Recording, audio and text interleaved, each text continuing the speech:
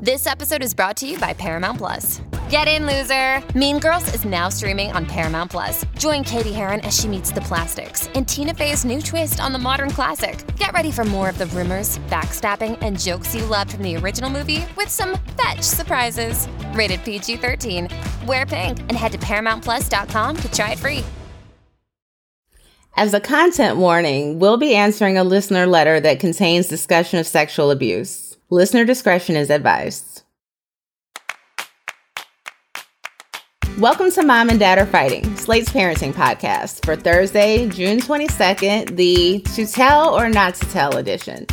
I'm Jamila Lemieux, a writer, contributor to Slate's Care and Feeding parenting column, and mom to Naima, who's 10, and we live in Los Angeles. I'm Zach Rosen. I make another show. It's called The Best Advice Show. And I am dad to Noah, who's 5, and Ami, who's 2. We live in Detroit, Michigan.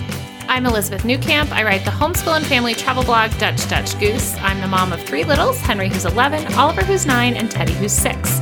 We live in Colorado Springs, Colorado. Today on the show, we have a serious but important question. Our letter writer experienced sexual abuse as a child. Now her daughter is the same age she was when the abuse started, and it's been hard to handle. She's wondering if she should tell her kids why she's been struggling. We're also going to touch base on our week in parenting, and if you're sticking around for Slate Plus, we'll be discussing the New York Times Dad Canon. Here's what you'll hear if you have Slate Plus. Zach, did you feel like you were looking at a, make your Amazon wish list right now?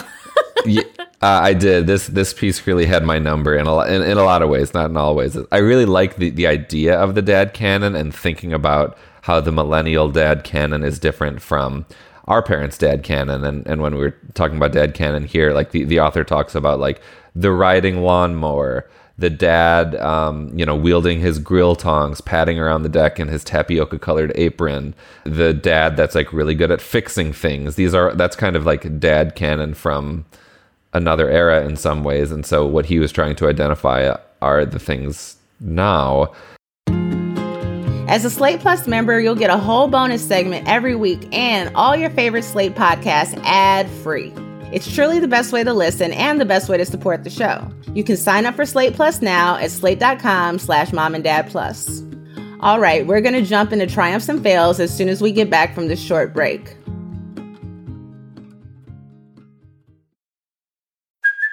Hey, it's Kaylee Cuoco for Priceline. Ready to go to your happy place for a happy price? Well, why didn't you say so? Just download the Priceline app right now and save up to 60% on hotels. So whether it's Cousin Kevin's Kazoo Concert in Kansas City, go Kevin, or Becky's Bachelorette Bash in Bermuda, you never have to miss a trip ever again. So download the Priceline app today. Your savings are waiting. Go to your happy place for a happy price. Go to your happy price, Priceline. Dreaming of a better sleep? Tossing and turning is not your destiny. And Ollie is here to help. Ollie invites you to sink into sweet, sweet slumber to improve your mental and physical health and overall wellness. More than just melatonin, Ollie's ingredients help you unwind your mind for a delightfully dreamy drift off. Sleep is on the way at Ollie.com. That's OLLY.com. So Zach, tell us, what have you been up to this week? It has been a travel week to remember. We're in Tel Aviv now. My wife, Shira, and our 2 kids and I for a summer vacation. My wife's family is from here. I have family here. We have friends here. And we arrived here on Sunday after an epic 24-hour day of travel. So we found a really good rate out of Chicago, and so we drove to Chicago, which is about 4.5 hours. On the way to Chicago in our family van, Ami, who is prone to some motion sickness, he threw up not once, not twice, but 3 times. So we stopped at like 2 gas stations and gave him a gas station bath, and then we ended up at Shira's aunt's house in Chicago and gave him a shower there. And I was really worried that he was sick, but I think it was just motion sickness. So off to a great start there. And then we boarded our plane in Chicago. It was 9 p.m. after having left Detroit at like 9 a.m. earlier that day and embarked on a 12-hour flight. And we survived. We made it. We slept. It was direct. It was direct. Yeah, that's why we found a good rate direct to Tel Aviv from Chicago. So we jumped on it. And Ami did throw up once, but I did catch it, which was a good moment because changing throw up clothes on an airplane sucks. We've been there. And the kids watched a lot of movies, slept a little bit. And we got here, left Chicago at 9 p.m. on a Saturday, arrived in Tel Aviv at 5 p.m. on Sunday. And what day is it now? It's Tuesday now. The last few nights have been rough. Like, the kids went to sleep at like 9 or 10 p.m., but then Noah 2 nights in a row was up at 2 a.m. just ready for the day. Which is just it sucks, but we've made it through. She's done 2 nights, and I'm hoping that tonight we will get a full night's sleep.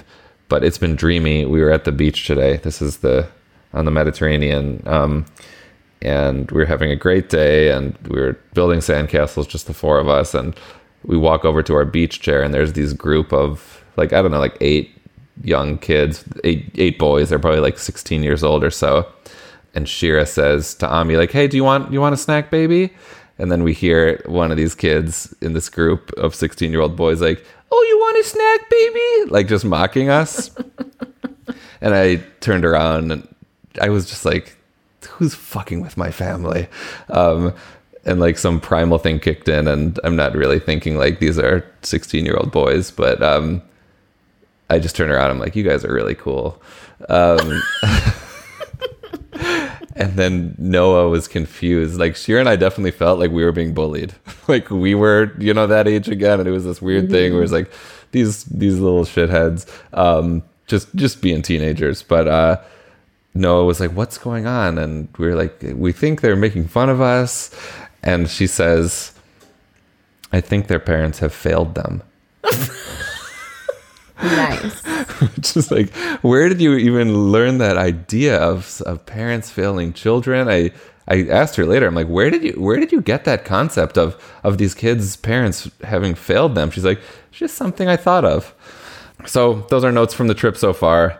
There hasn't been any more throw up since we arrived, and we're having a great time.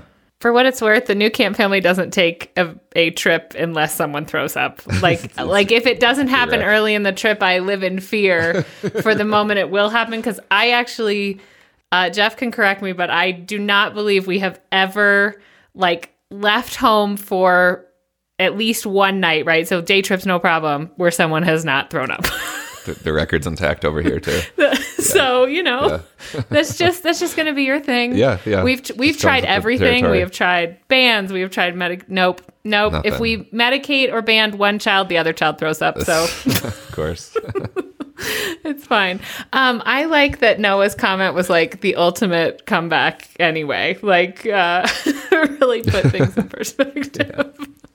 What about you, Elizabeth? What's going on this week? Okay, well, we have had, a triumph, but then I'm in that phase of the move where you are like, why are we doing this again? And just like everything with the kids feels like a fail, right? Because just all of the stability we typically provide is gone. Luckily, my parents had flown out here to help us, but Henry had to spend the nights last week, which we don't really do. He has done them with Michaela's kids, but that feels like other family, they'll stay over there. Those kind of just happen spur of the moment. I'm super weird about spend the nights for a number of reasons. We've talked about that on the show, but one of the moms is a listener of this show. She is also doesn't do a lot of spend the nights, but sent me perhaps the best invitation to a spend the night, which is hey, this is a gift I really want to give the kid. She's another military spouse, knows we're leaving. I think they'd really enjoy this. They were going to camp together, and then was like, I have no guns in the house. These are the only people who are, here. My husband is gone. We know him. My husband is gone. There will be no other visitors coming over. This is the plan. This text of just, she's like, if you have any other questions, let me know. So that instantly nice. Made me feel like, okay, this is good. I mean, I sort of thought they're another homeschooling family that we spend a lot of time with. So I knew them, but sort of taking that step to spend the night. Henry had a wonderful time. They didn't stay up too late. Like all of these things that I worry about. The mom texted me after he took his medication because he has these medications he has to take. And that's kind of a big hurdle for me too, is letting go of that control. It was just so lovely. And then a second spend the night was kind of a family that he had gone to school in the woods with. Same thing, mom. I had to ask her a bunch of the questions, but was totally upfront, not weirded out by it at all. And when I went to drop him off, did this wonderful thing that I want to kind of adopt, which was like in front of me, said to Henry, if at any time you change your mind and want to go home or feel uncomfortable, we have a house phone here, and she had written my number, or you can use my phone and it's here, and you can call your mom anytime, even in the middle of the night. I want you to know that you can call and go home. And I just thought that was such a lovely, like, no one is going to try to force you into staying.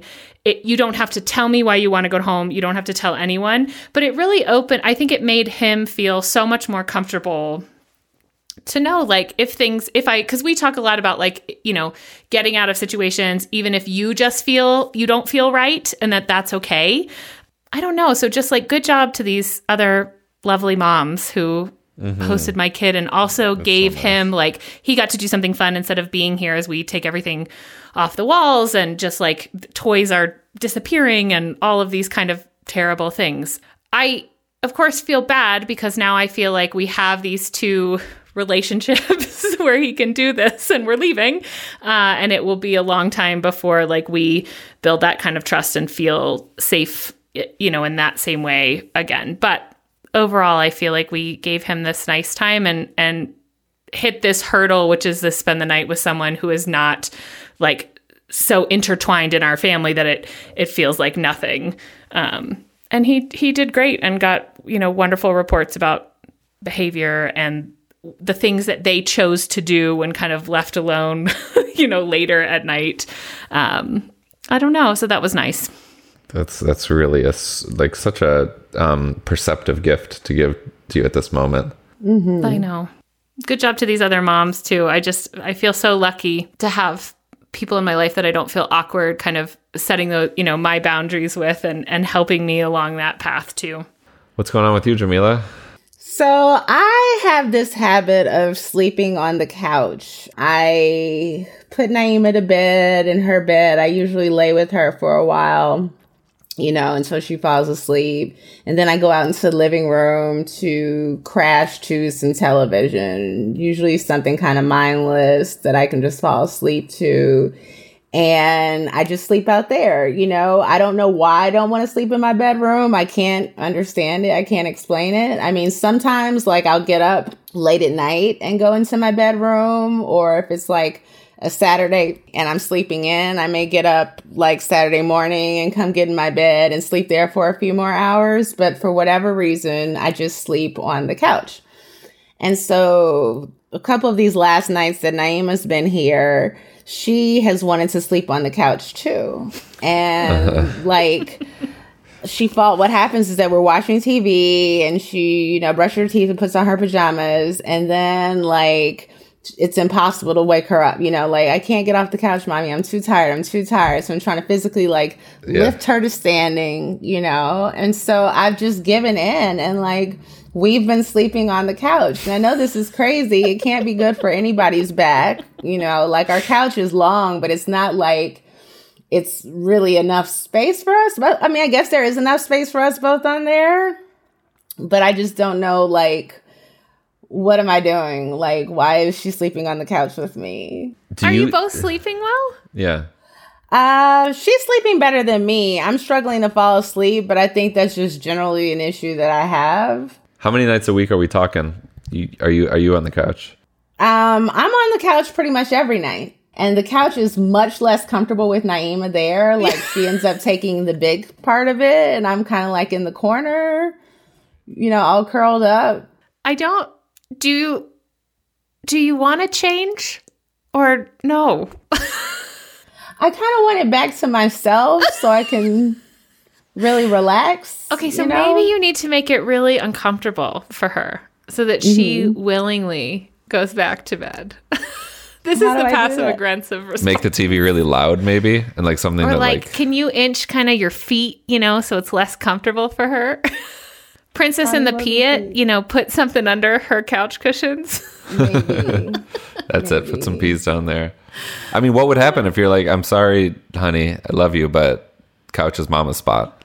I don't know. Naima doesn't take well to not sharing. Everything that's mine is hers. Everything that's hers is hers. But I think what I will just have to do is catch her before she gets sleepy enough and put her in the bed.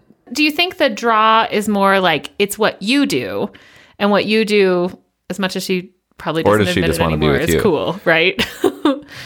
I think it might be that she wants to be with me. Yeah. So what if you move for that time and she moved with you, then maybe you'd have the couch back. Maybe. It's funny. You have to run some experiments. I mean, it's not funny for you, but it's kind of funny. All right. Well, on that note, we're going to take another quick break. See you back here for our listener question. Does Monday at the office feel like a storm? Not with Microsoft Copilot.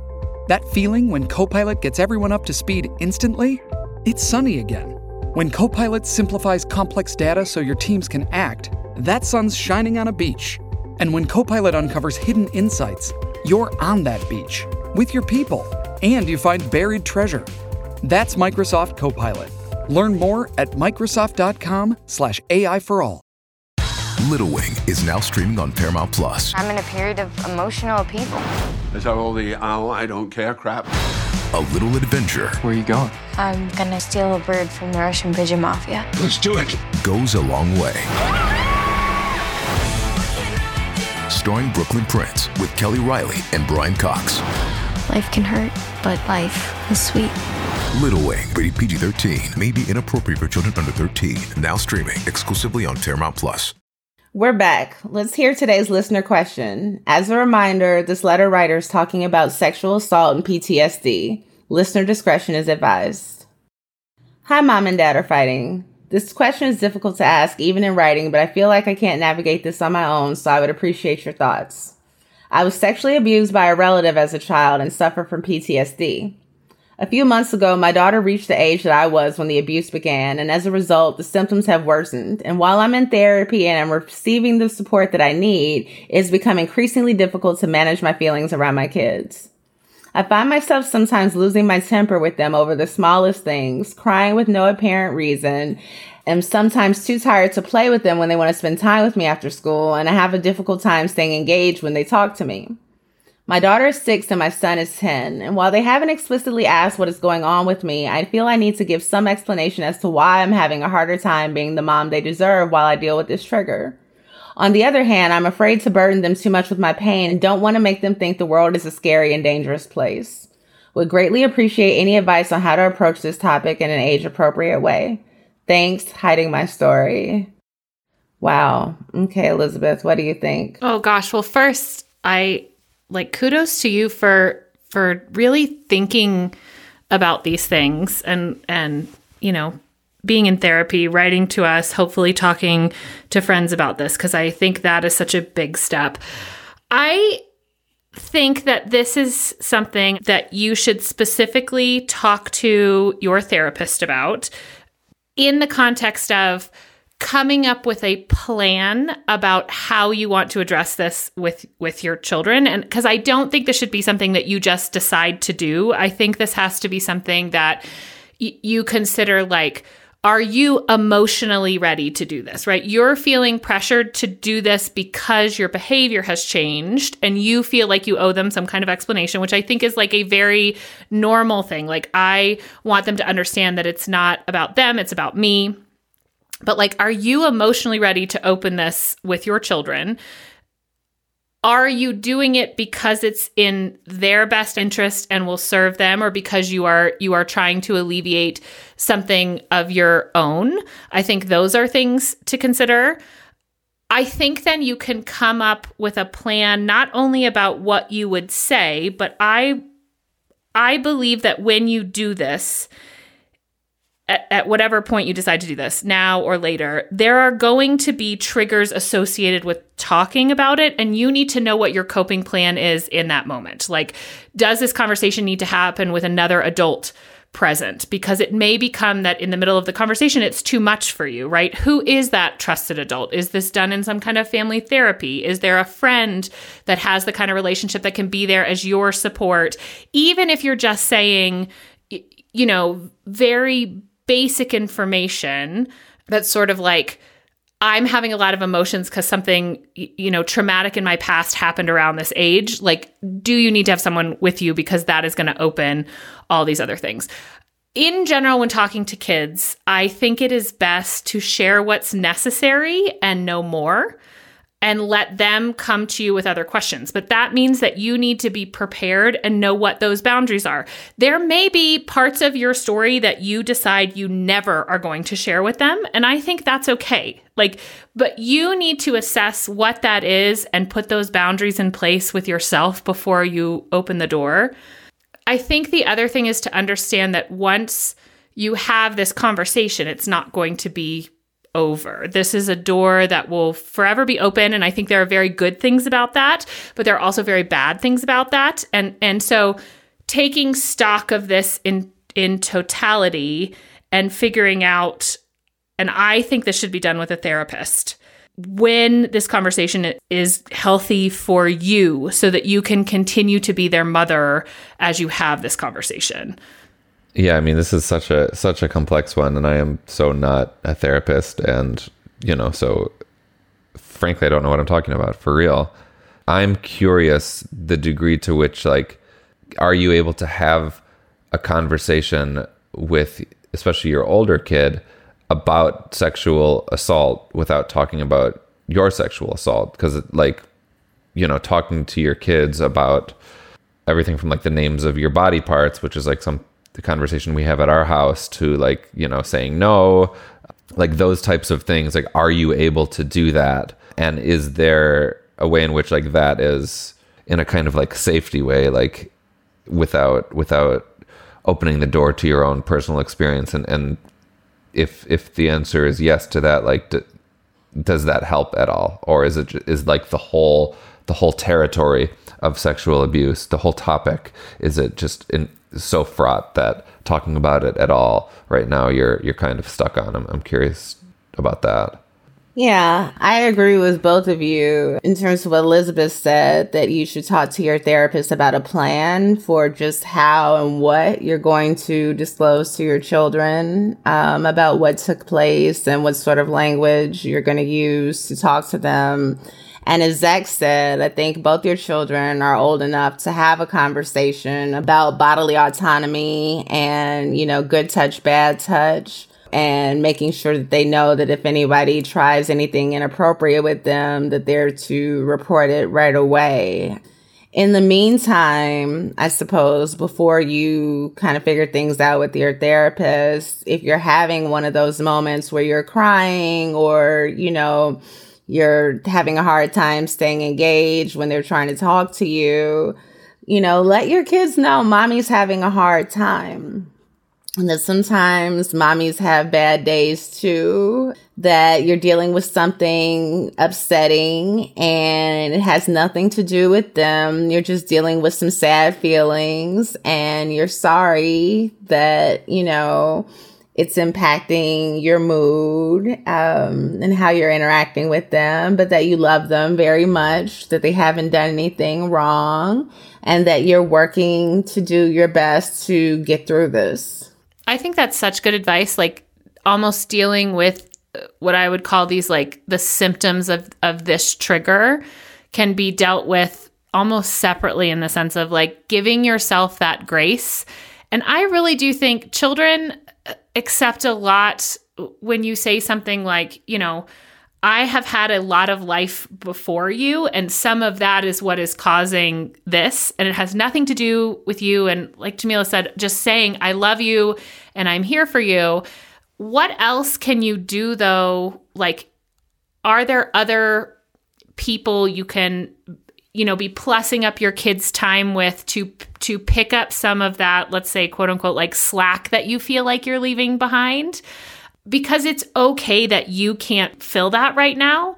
And I think what you can do is just make sure that there are things in place so that they feel loved, and appreciated, and giving them the opportunity to say, like, I feel angry because you're not here for us. It's like, I completely get that. I think expressing your understanding that what you're processing also has outcomes for them.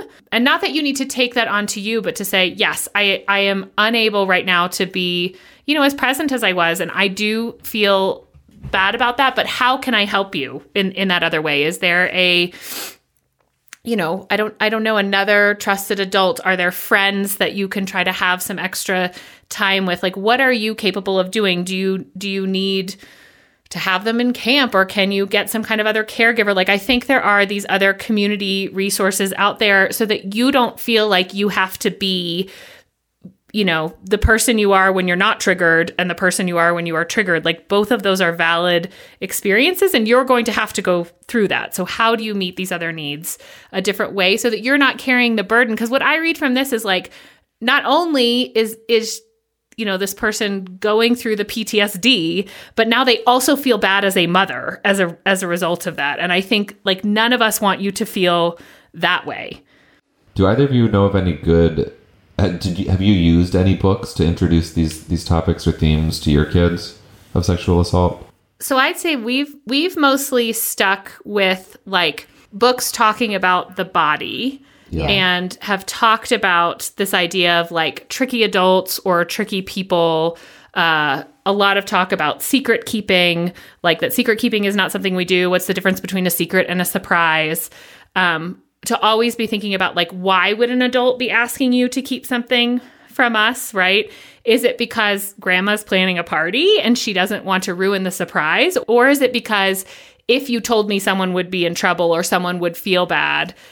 And I think trying to re-up that, like, we will never be mad, and then living this out, right? We will never be mad if you tell us something that feels really uncomfortable, being able to kind of keep your anger at bay. So I think we've done that more than like a book that specifically addressed this, although I'm sure they're out there. Rain recommends a book called A Kid's Book About Sexual Abuse. It says some of the most difficult things to talk about are also the most important. Sexual abuse happens more often than people realize, but most kids don't learn about it until after it happens. This book will help give them the language to understand what sexual abuse is and start a conversation around owning their bodies and trusting their instincts.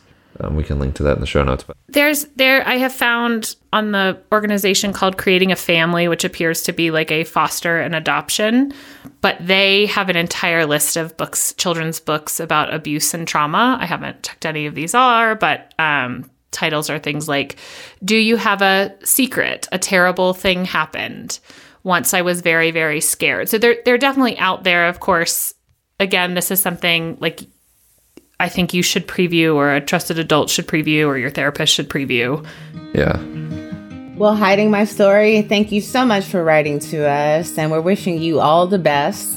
If any other listeners have advice for her, you can always share it at momanddad@slate.com or by leaving us a voicemail at 646-357-9318. And if you or someone you know needs help, the National Sexual Assault Hotline is reachable 24 hours a day, 7 days a week. You can call 1-800-656-4673 to talk to someone or chat online and access other resources at rainn.org. We'll also have a link in the show notes as well. That is our show for the week. Please subscribe, leave a rating and review, and tell your friends. This episode of Mom and Dad Are Fighting is produced by Rosemary Belson, Mara Curry, and Tori Dominguez. Shasha Leonard is the voice of our listeners. Alicia Montgomery is VP of Slate Audio. For Zach Rosen and Elizabeth Newcamp, I'm Jamila Lemieux. Thanks for listening. You've worked hard for what you have. Your money, your assets, your 401k, and home. Isn't it all worth protecting? Nearly 1 in 4 consumers have been a victim of identity theft. LifeLock Ultimate Plus helps protect your finances with up to $3 million in reimbursement. LifeLock alerts you to identity threats you might miss. And if your identity is stolen, your dedicated U.S.-based restoration specialist will work to fix it. Let LifeLock help protect what you've worked so hard for. Save 25% off your first year on LifeLock Ultimate Plus at LifeLock.com/aware. Terms apply.